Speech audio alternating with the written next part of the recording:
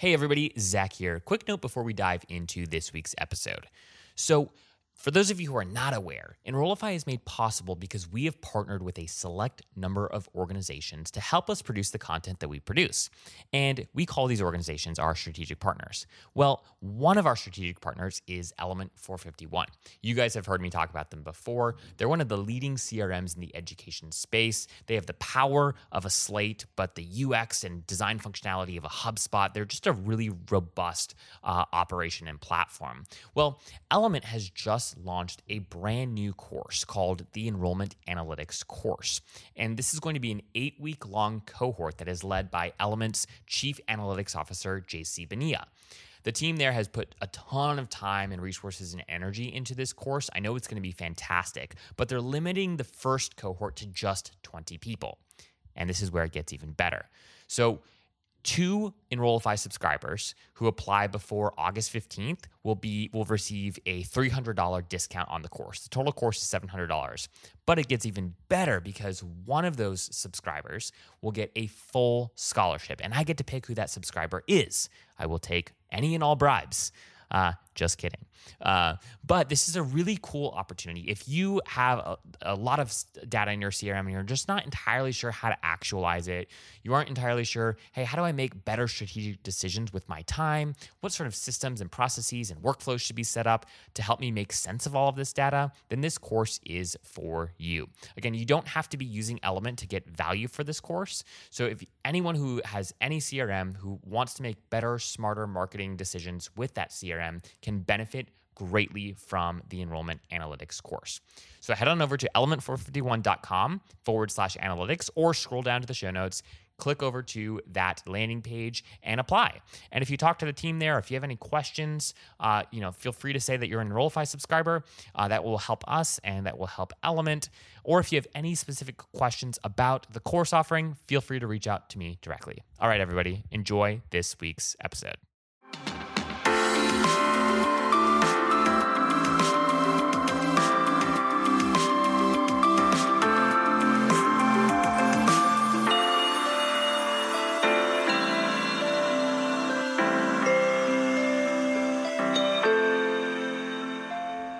Hey everybody, and welcome to the Enrollify podcast. My name is Zach Buzy-Cruz, and I am the host for today's episode. And today I am joined by Bryson Purcell, who is the Assistant Director of Admissions at Lock Haven University and the co-founder of SuccessU. Welcome to the show.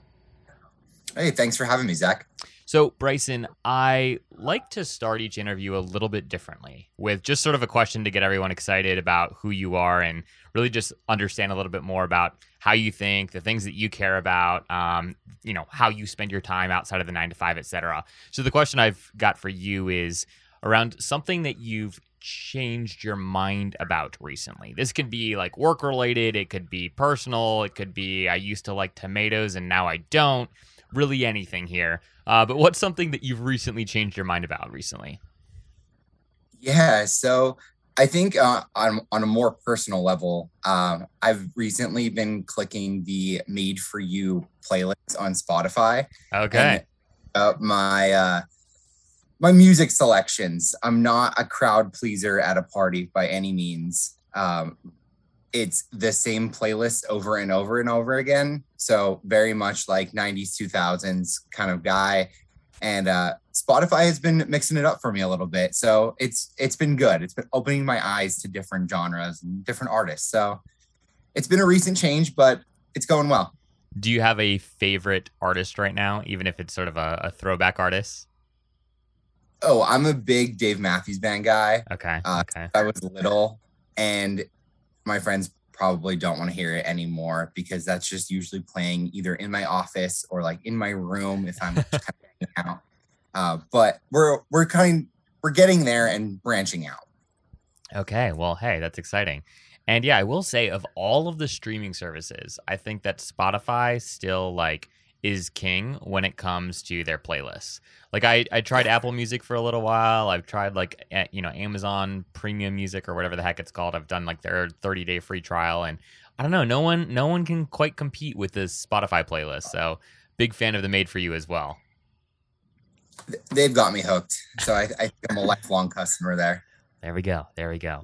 Well, this is exciting because this is also your first podcast debut, right? Am I remembering that correctly? Yeah, it is. Okay. So go big or go home, right? Go big or go home. Yeah. And we've got an exciting topic to chat about, which, as we were just talking about briefly, it's not something that we've covered too much on this show or even kind of throughout Enrollify's other resources, but it's a topic that's really, really important, especially right now as enrollment marketers, as admissions professionals begin to think about their comm flow strategies for this fall. Hopefully there's at least some thought that's been put into it already since we are in August, but you never know. It's been a crazy year. Everyone's kind of, behind the eight ball. So excited to dive into today's topic around why and how parents should be included in your enrollment comm. So before we sort of dive into some strategies and tactics that you recommend folks think about and consider as they develop their comm flow strategies for this fall, I want to hear the story behind Success U. So I was stalking you a little bit on LinkedIn and stumbled upon Success U, and I'm just curious, where did the idea come from? What exactly is it? And how do you balance that with your core 9 to 5? Yeah, so all good questions. Success U is really broken up into 3 main areas. So first and foremost, we're like an independent college coaching service for students and of course their families who are looking for, colleges and universities right out of high school. So your traditional aged college students.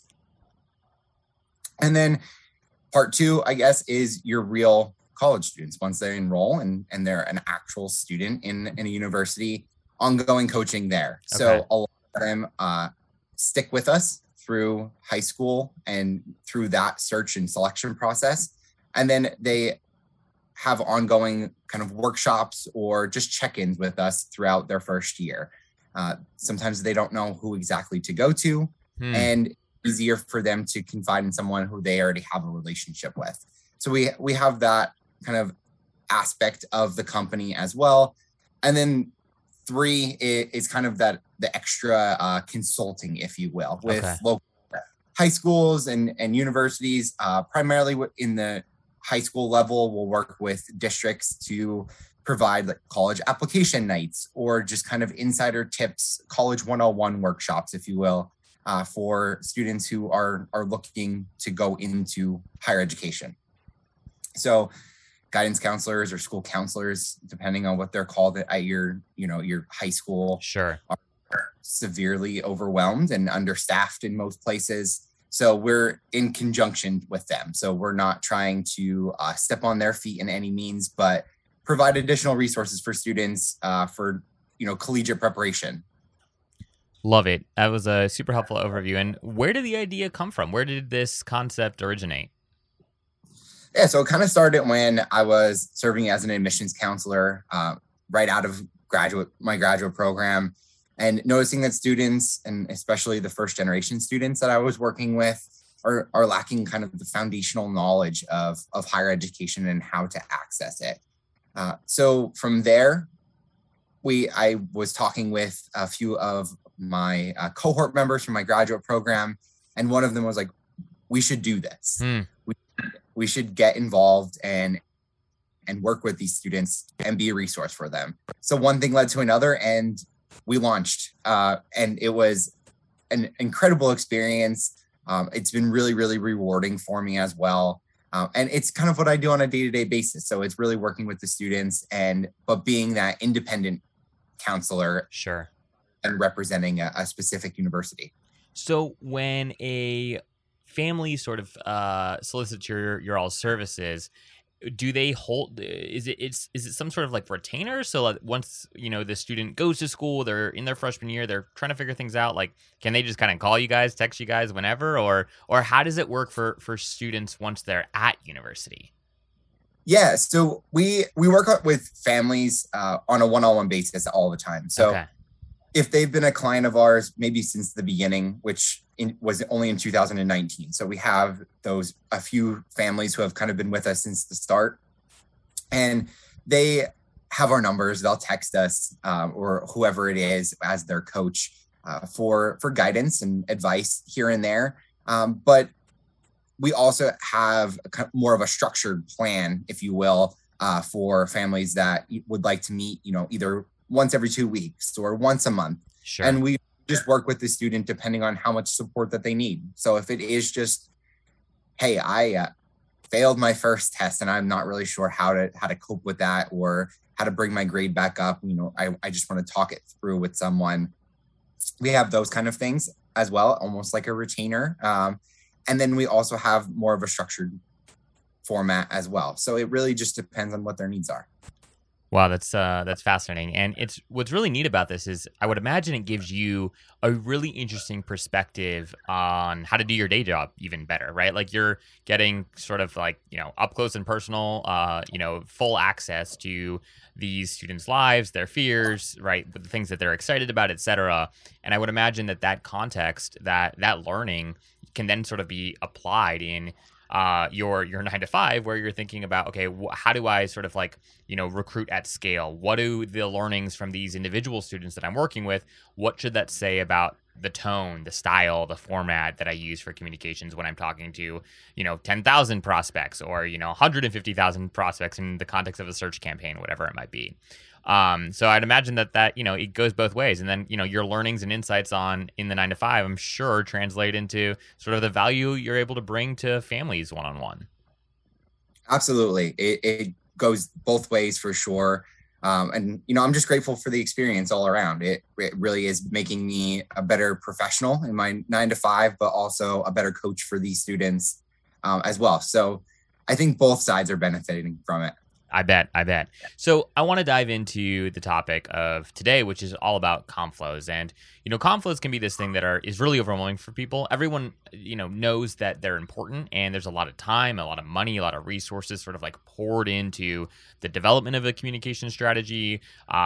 People spend lots and lots of time and effort and, work with a number of different vendors typically to sort of like get comm flows up and running, whether this is, again, a search campaign, whether it's a post inquiry or post app campaign, or all of the above. So in your experience thus far, I'm curious, when you think about designing a new comm flow, right? You're building something from scratch. Like, where do you start? Can you sort of like walk us through the ideal order of operations that one should take when crafting a new comm flow from scratch?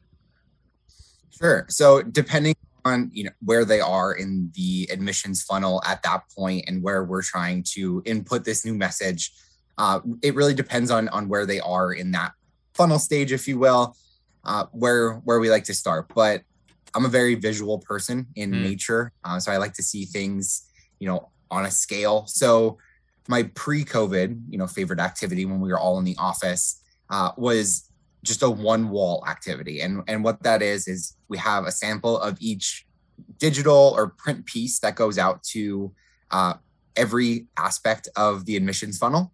And then turn them up in sequential order on one wall, as one would imagine, and examine where and why we're sharing it. So we'll go through, and each piece is a different touch point in the admissions funnel or in the communication sequence, depending on how you're looking at it. And you really wouldn't believe how much you learned from the exercise. Wow. And how you may be able to consolidate into one messaging. As you are well aware, it's hard to get 17 or 18-year-olds to open numerous emails from a university, since they're being bombarded with a lot of different options. So being able to consolidate and just really making sure that we're cohesive across the entire thing was one of my favorite things to do, and was easy for me to then plug in on the wall to see where it would fit in and made most sense. I absolutely love that. That is a fantastic idea, and anyone listening should go and implement this in their own context immediately, because what's cool about that is, I think, the big question that a lot of people wrestle with is like, okay, how do I augment my communications? Like, how do I make them better? And there's I'm sure, depending on, your office, your situation, what access you have versus what access a vendor partner might have, there's disagreement around, like, is design the problem? Is that why, like, we have a crappy click-through rate? Is it our copy? Does our copy need to be reevaluated? Is it really just like the format of the email communications? Is it just too robust, like too wordy for a 17-year-old to be willing to read? And oftentimes it's like people have very strong feelings about these things, but then being able to see something visually all together as a unit and say, oh, wow, you know what? You're right. Like the first 7 emails, they all look exactly the same. That's problematic. It, I'm sure, changes your perspective and really allows for creative collaboration to sort of like happen in real time as you're looking at things holistically. So that's a fantastic exercise, and would love to be a part of one of those myself. I think that's something that everyone, again, should kind of take away from this episode. Is how could they replicate something like this in their context? So love that idea. Thanks. It definitely is beneficial to all parties like that are involved in it. And we usually bring in the marketing team or, our marketing liaison on an admissions team if we're working with a university. But even in my professional career, just putting it all up on one, and we can see where we are within the funnel and within the timeline. What's also neat about that is, right, depending on where the student is in his or her journey to school, they're going to be interacting with different departments, right? But to the student, it's like it's one university, right? Like it's one school. And so this allows you guys to see in real time, oh, wow, like, hey, our tone and style, pre-app post inquiry is this, but then as soon as they apply, we shift tone dramatically. Now it's like this, and then the student success office is doing something entirely different once the students are actually enrolled at the institution. So I'm sure like you guys are able to identify and hopefully reduce a lot of the friction that can happen in tone, style, and communications via an exercise like this. Yeah, absolutely. It's hard to get everyone on the same page on all aspects, but this is a really great way to visually see the differences in between tone and style. And, are we communicating in one way before they apply? And then before they get to orientation, are we totally switching to, new colors or a new format or just style, depending on, who created the email or the messaging? So it might have like a personal flair to it. So it really just gives you a holistic view of the entire sequence. Love it. And definitely going to steal that and encourage the people that we know in the space to execute an exercise like this. All right. So I want to talk a little bit about, why, from your perspective, comm flows still tend to kind of feel the same. So one of the things that we talk a lot about, and we've got a lot of content on how to augment your email communication flows, how to like reimagine and rethink them, prioritize differentiation in tone, style, communication sequencing and formatting, etc. And, the reason we talk so much about this is because for many, many schools, it's still really hard to be different, right? In your tone, your style, how you communicate with prospects, etc. And to a certain degree, right, there is just basic stuff that you as an institution recruiting a 16, 17, 18-year-old need to focus on and need to include. So there are just some, standards that no matter what you're quote unquote selling, there are formulas that you follow, right? There are frameworks that you implement, but there's still a lot of room for uniqueness and differentiation. So I'm curious from your perspective, like, what can schools do a little bit differently to be better at differentiating their communication flows, especially if they don't have tons of resources, right? And where do you think some of the missed opportunities in comm flows exist? Yeah, so determining how, when, why, how often, what are we including is tough. And we all know that as we kind of go through the admissions funnel and through the communication sequence, are we sending too many? Are we sending too little? When is the best time to get in touch with these students or families? So I think the episode title kind of explains the missed opportunity there, if you will. Yeah. Not including your parents or support systems for your students in your messaging is a huge missed opportunity for enrollment marketers. Families play such a big part in the undergraduate search experience that they should be included in some aspects. Now, I'm not saying send them every single message that you send the students because their inbox will also be flooded, but instead create a segmented list or a segmented comm plan designed specifically for them. yeah, you can reuse some of the content or, the format or structures of your messaging, but most commonly, like, are open houses or accepted student day yield events in the springtime. We had a huge increase in attendance when we included parents and support systems on those invitations rather than just sending them to the students.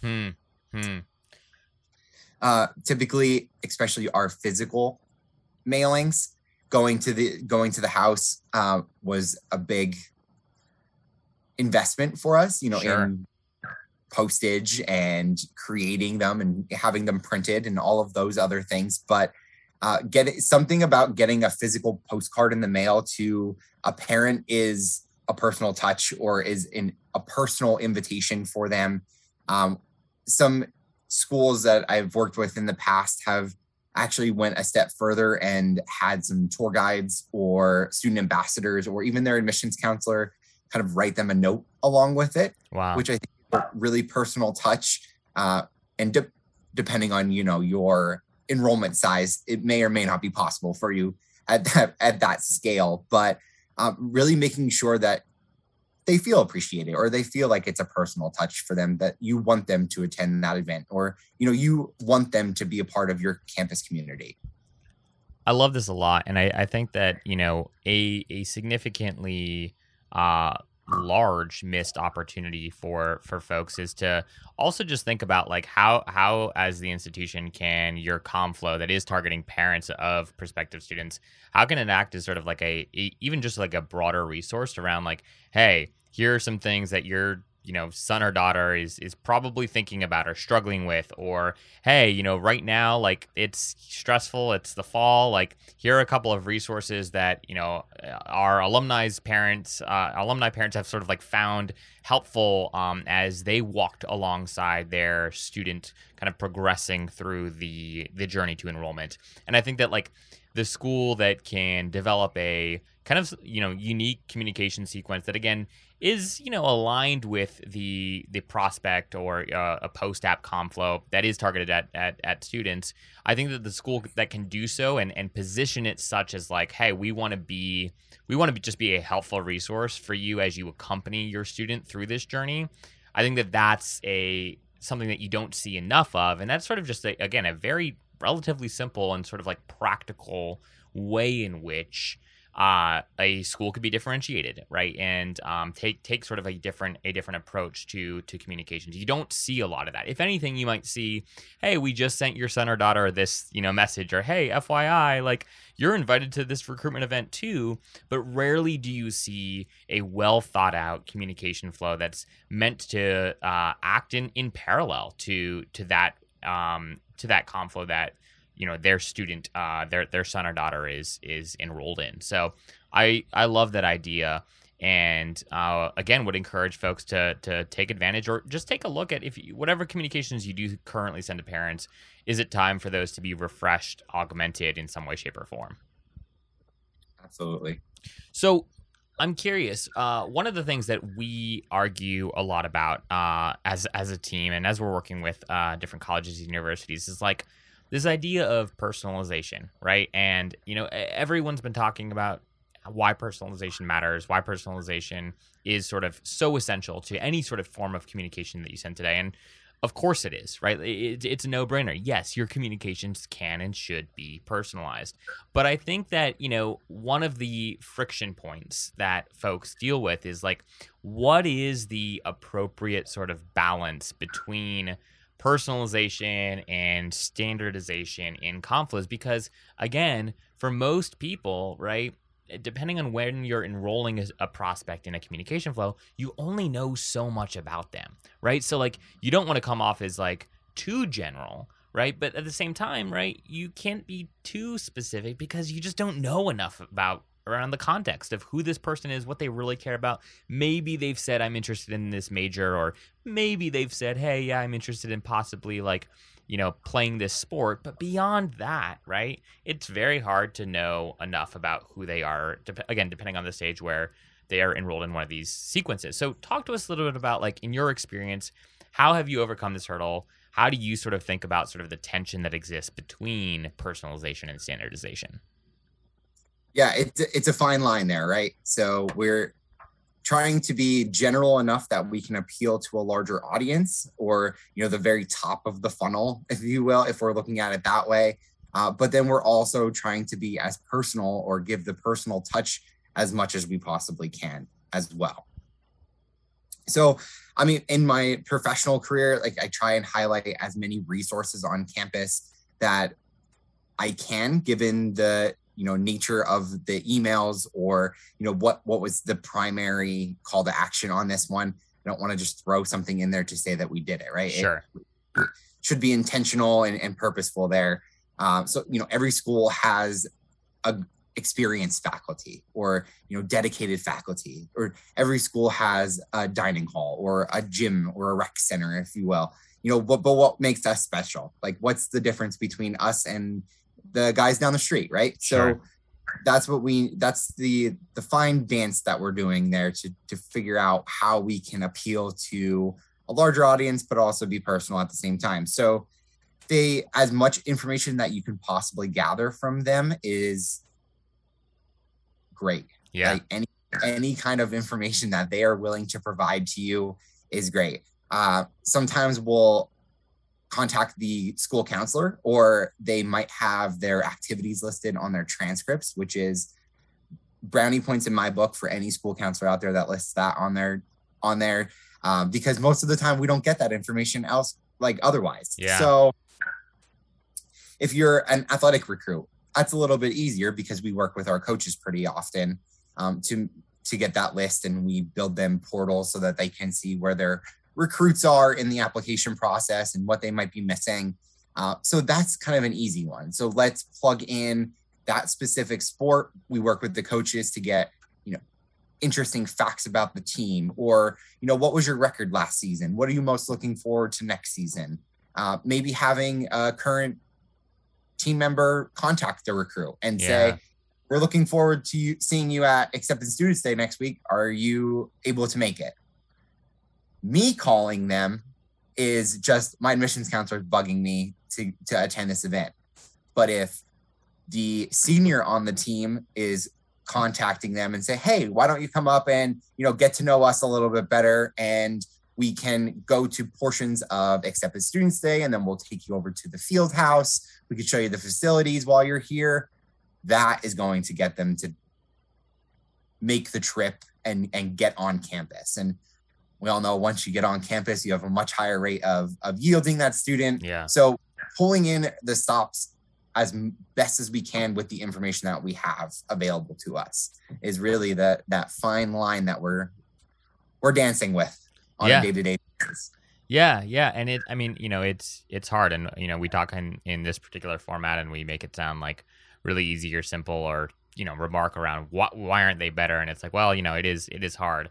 One thing though that I've been thinking a lot about is like, when you talk to folks and they say, yeah, like, I know that we need to talk about our facilities or our athletics center or whatever it might be, our student center, but like, they're really just not as good as, the centers and offerings in campus, the grounds, whatever it might be down the street. And, sometimes that's true. Sometimes your facilities aren't as good, right? Right. But I think like a missed opportunity is, let's just think about this in terms of athletics for a second, right? Like, maybe you don't have, the state-of-the-art gym that your competitor a couple miles down the road has. But like, so maybe you don't want to spend too much time, right, taking photos and trying to showcase a building that is okay, but not excellent. But then what could you do differently? Well, I think what you could do is you could write an email series that's basically very story driven, right? Like, these are the conversations that happen by the water cooler in our athletic center or whatever. And it's basically like, meet Joe and meet Jim and, then meet Sophia or whatever it might be. And it's basically like, you're talking about your offerings, you're talking about sort of the athletic center, but through the lens of like good storytelling, almost like Humans of New York-ish, right? But for like, oh, hey, if we can't talk specifically about how beautiful our facilities are, or how, they're LEED certified or and whatnot, like if we can't use those selling points,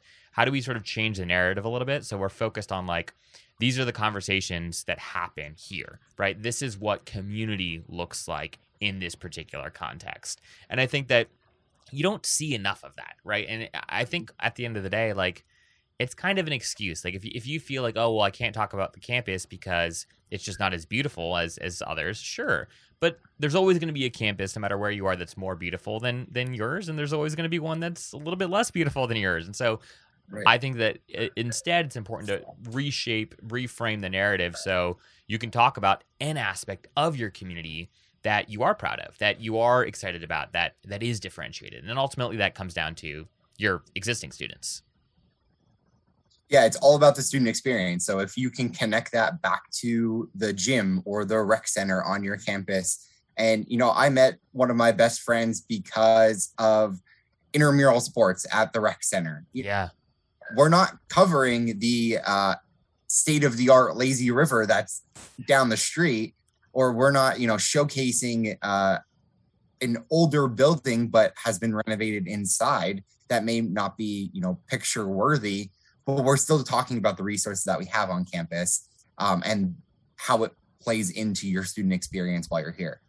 Yeah, I think a lot about too, like the whole idea of like, that we heard since we were in kindergarten, like show, don't tell, or, or just, you can't just give me the answer, right? Like I remember my math teacher like saying, prove your work, right? Like you had to show how you got to the answer. And I think like in a similar vein, communications, especially in higher ed, could go a long way if we started thinking a little bit more about how do we like show the experience. And, in the context of an email, you do kind of have to tell, you've got to use words, but how do you do a better job of kind of communicating the sentiment and the feeling, right? Rather than just explicitly stating, hey, we have a gym that's, this large and that, is this, has this many different basketball hoops and blah, blah, blah, blah, blah, right? Like there's so much more that can happen when you think a little bit more critically about like, okay, what is the story behind this place? Like, how do I get people excited about it, regardless of what it actually looks like?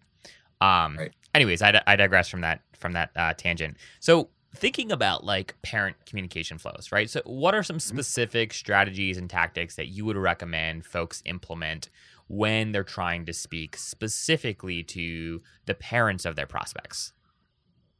Yeah, so if I could get one point across on this entire episode for anybody listening, like this is the time to turn up your radio or stop writing an email on the side. But parents are so accustomed to being able to have access to their students' grades and attendance reports and all of their forms, the deadlines. They get automated calls to their cell phone or text messages from the school district. They're so ingrained in their students' experience in the K through 12 atmosphere that they don't know any better. And very soon it's going to change. That your students living independently and they are now responsible for their own deadlines and their own forms that they need to complete, and they need to submit this at this time or it will be delayed. And could have some consequences depending on what we're talking about, right? So it's not only an adjustment for the student that they don't have that support system right there at home anymore, but it's also an adjustment for the parents as well. Support system, whatever that may look like at home. So, we often see families are not traditional anymore. That there may be grandparents living in the house. They may have, step siblings in the house. They may have moved out on their own entirely. Yeah. We've had, you never really know what the student is going through unless you're on that personal level with them, because that's not information that comes across in a traditional application review, right? Sure. So the biggest thing I can say here is use the phrase your student. Your student needs to complete X, Y, and Z. Please have your student contact the admissions office in order to complete their application. Your student should always be in there. We're not putting ownership on the parents or the families or whatever support system that they may have. We're putting it on the student. The ones that are enrolling in college or in the university, they're the ones going to class. They're the one that is going to get the degree at the end of the day. So we need to put ownership on them. So yes, some of them may read it as like the family of insert student name here. But like I said, very shortly, they'll be on their own and they will be potentially totally out of the loop. And as you kind of go down the admissions funnel and into enrollment or yield, pay their deposit, start larger with the communications. Maybe more is a little bit better at the beginning, and then start to taper it off and kind of let them let go, if that makes sense to you, and kind of take them out of the loop slowly but surely, as they move throughout the process. Because come August, this may be the first time that they're submitting forms by themselves, and they will probably call you for like their social security number. But hey, that's part of it. I didn't even learn my own until I was like 20. So I don't like them. Yeah. Yeah. No, I love that idea. And, it's funny, as you're talking, Bryson, I'm thinking about like, it would be a really cool campaign would be a video campaign where it's almost like you're sitting down with a parent and their high school senior, right? And like they're having this conversation, and it's basically like a passing of the torch, right? Like a handing over the keys to the car, right? And it's like, hey, this is about initiating you into adulthood, right? Like, and so this is, right, you submitting these forms, you filling out your FAFSA, or you paying attention to what the heck your social security number is. Like, this is all a part of like what you've been, dying to do since you became a teenager, which is like have independence, right? And so like, it'd be really interesting to have a university kind of put out like a video with like a parent sitting down with their student, a guardian sitting down with their student and having this sort of like dialogue of like, hey, this is, you want adulthood, you want independence, amazing, I want that for you too. Here's some forms. This is what adults do.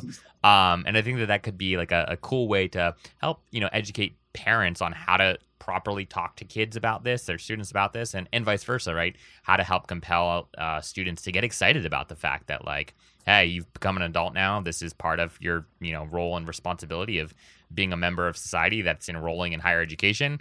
And I think that could be done really, really well for any listener that might need sort of a new campaign idea for, a yield campaign or something like that. Absolutely. That would be a really good idea. And I might take that to some marketing teams I know. There you go. All right. Just a couple final questions for you today, Bryson. This has been super helpful. As you sort of think about incorporating parents into CommFlows in your past experience, as you think a little bit more about, what you'll do, what you would recommend, if you could do things over, if you were tasked with like leading the charge on this particular initiative at a college or university, what data would you use, if anything, to sort of like compel or convince kind of the naysayers out there that this is important? Anything you can share with us about either campaigns that you have run, insights that you've garnered, and or just insights from elsewhere in the space that you think would be helpful to try to encourage the folks that are still a little bit hesitant to adopt these particular ideas? Yeah, and I think it's different on every campus on what and how they share that information and how it comes across to students. But the main idea here is students are enrolling in their education. And as we just mentioned, they're now independent in some aspects, right? So it all kind of goes back to in locos parentes, which is a Latin term. It's instead of a parent. So in some aspects, the university kind of becomes the parent in some ways. They are looking after your student in the residence halls, and they're looking after them in the classroom. Are they completing their assignments on time? Are they absent a lot? Faculty have the ability, at least on our campus, to send early warnings to our dean of students or student success office to check in on students and make sure that they're all right in any capacity. So now colleges and universities are kind of going parallel. So they're, for lack of a better term, they're going in conjunction with the parents at home and the support systems at home with the support systems or resources that we have on campus, right? Yeah. They're working together. At the end of the day, they have the same goal: to support the student to get through their collegiate journey, get out on their own, secure that position that they've been working towards. and see them succeed, right? So that's the end goal.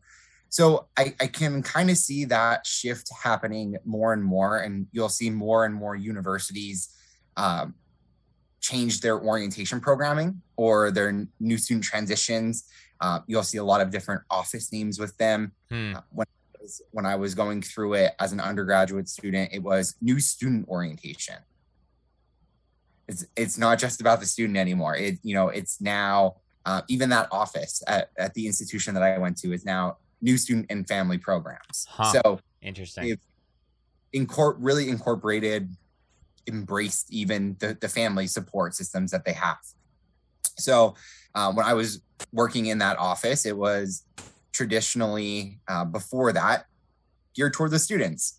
And it was only a few years ago that we've started including a parent track during the day. So, and we intentionally split them up during the day so that they are with people in similar situations as them. So student is going to be sitting next to a student that is coming in as a traditional first year undergraduate student. They're in the same boat. They're all nervous. They all don't know anyone potentially in the room. They may have come with a friend from home or something like that. And we try and push them out of their comfort zones as much as they're willing to go for the overall benefit of them at the end of the day. Most of them leave with a new friend, or parents make connections. Oh, you're from this area. We used to live there, or we, have family in that area. And, is this your first child to go to school?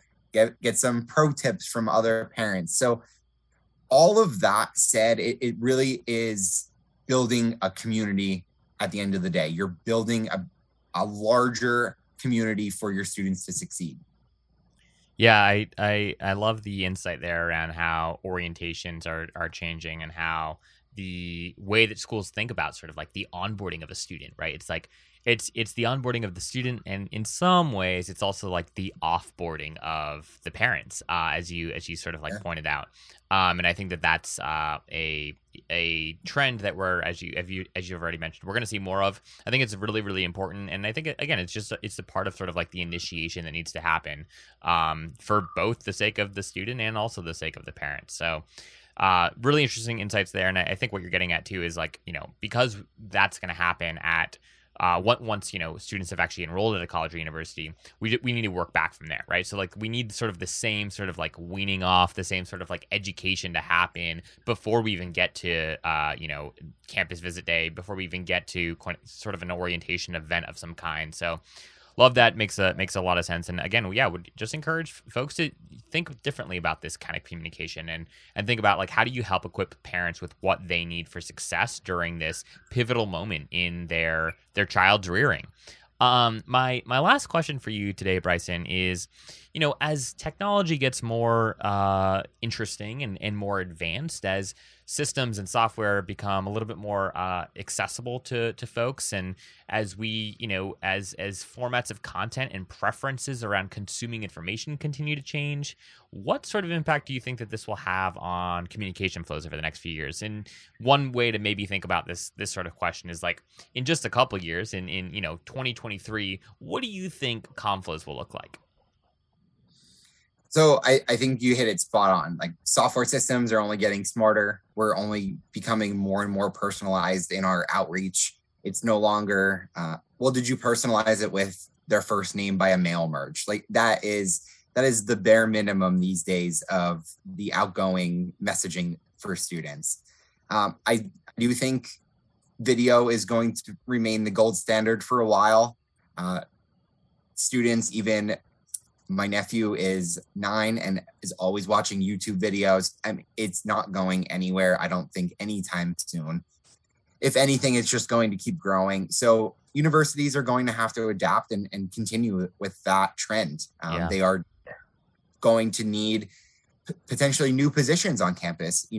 A university may not have had a video specialist on their marketing team before, but the way that it's going, it's very well needed, or a graphic designer on their team for social media and all of the graphics that go along with it. Make sure your branding is the same. What does your marketing team look like in that aspect? And we can only go so far with limited resources, right?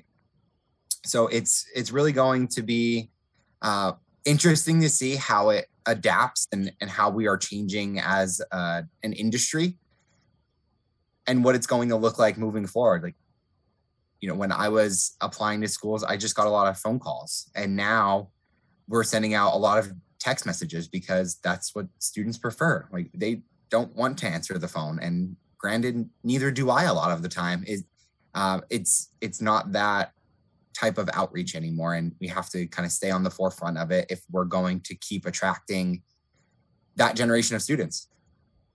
Very well said.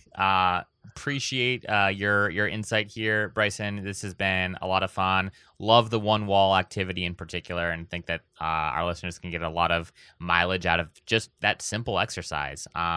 So thank you for your time. If folks want to connect and just learn a little bit more from you or ask you any follow-up questions, what's the best way for them to do so?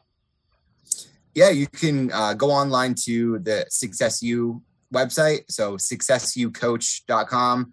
You can contact me through there, or bpurcell@successucoach.com. I'm happy to answer any questions that anyone has, and feel free to reach out also on social media, whether it be Twitter, LinkedIn, or send me an email. I'm happy to answer any questions you all might have. Great. Well, thank you so much, man, for your time. Really appreciate it, and best of luck in your next adventure. Thank you so much. Thanks for having me, Zach. If you are an enrollment marketer working in marketing and communications or enrollment management and would be willing to be interviewed on the podcast, or if you have an idea for a topic that you'd like to hear covered on the podcast, please reach out directly to me at Zach, Z-A-C-H, @Enrollify.org. We sincerely look forward to working with you to make Enrollify the most trusted, go-to digital resource for enrollment marketers out there.